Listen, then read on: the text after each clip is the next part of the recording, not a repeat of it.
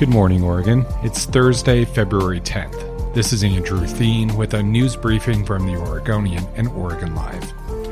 Before we start, a quick thank you to our sponsor, Pacific Source Health Plans, for supporting the show.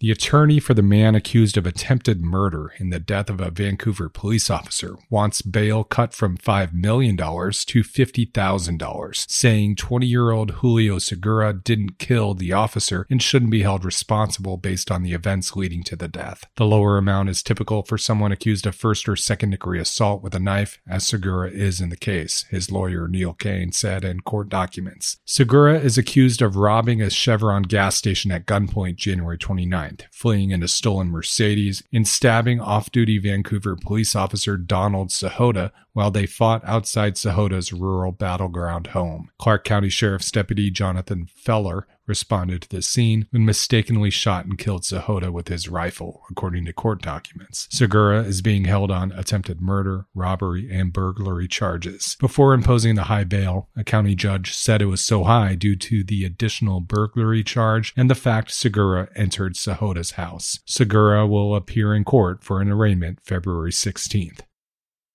Portland cybersecurity company Tripwire sold Wednesday for $350 million, reflecting a dismal stretch in the 7 years since it last sold to a networking company in St. Louis for $710 million. Tripwire's new owner is a Minnesota-based rival, Help Systems. Tripwire was once among Oregon's most promising young tech companies in the years after the dot-com bust, a time when the online market was fragmented and businesses were racing to adapt to new online security threats. The Portland company filed for an initial public offering in 2010, but abandoned those plans a year later. It sold instead to a private equity firm in 2011. Which unloaded it again 3 years later to a Missouri-based company called Belden Inc. Tripwire had 450 employees at the time of its 2014 sale, including 250 in Portland. It's not clear how many it employs now. Help Systems and Tripwire declined to comment on the new owner's plans for the business and its Portland operations until the transaction closes this spring. Belden, the former owner, said it will remain the exclusive reseller of Tripwire's industrial products.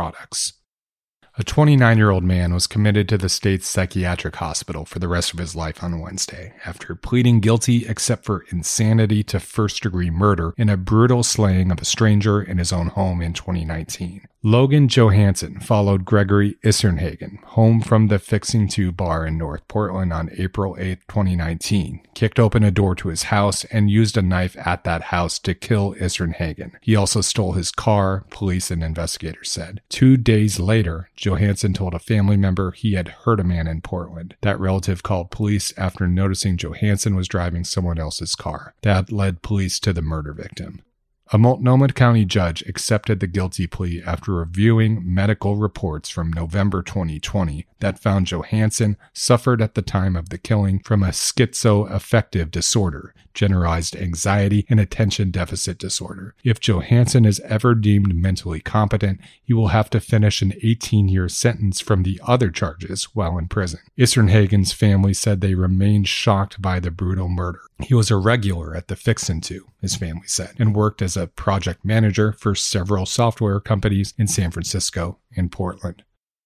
It's a story that most reporters wouldn't relish. Dylan T. Pickle, the mascot of the Portland Pickles baseball team, is missing. The baseball club filed a police report this week citing that a thief walked off with a large canvas bag that contained the Pickle costume from a porch near Southeast 92nd Avenue in Portland. Portland police confirmed the investigation. The Pickle suit was on board a flight from Santo Domingo back to Portland via New York City, but it went missing. Delta Airlines lost the luggage and then tracked it down after several days in limbo. The drop-off at the Southeast Portland home occurred at 7:15 Tuesday. Early Wednesday morning, in the pre-dawn hours, a Ring video surveillance camera captured what appeared to be a man walking onto the porch and walking away with the bag. The Collegiate Summer League baseball team has made headlines in the recent past for its goofy pranks and antics, so this news organization was skeptical of the news. But police said it's accurate. For more stories about the great stuff we have to offer in our state, like the Portland Pickles, go to hereisoregon.com. Thanks for listening. You can support our local journalism by subscribing to Oregon Live. go to OregonLive.com/pod support.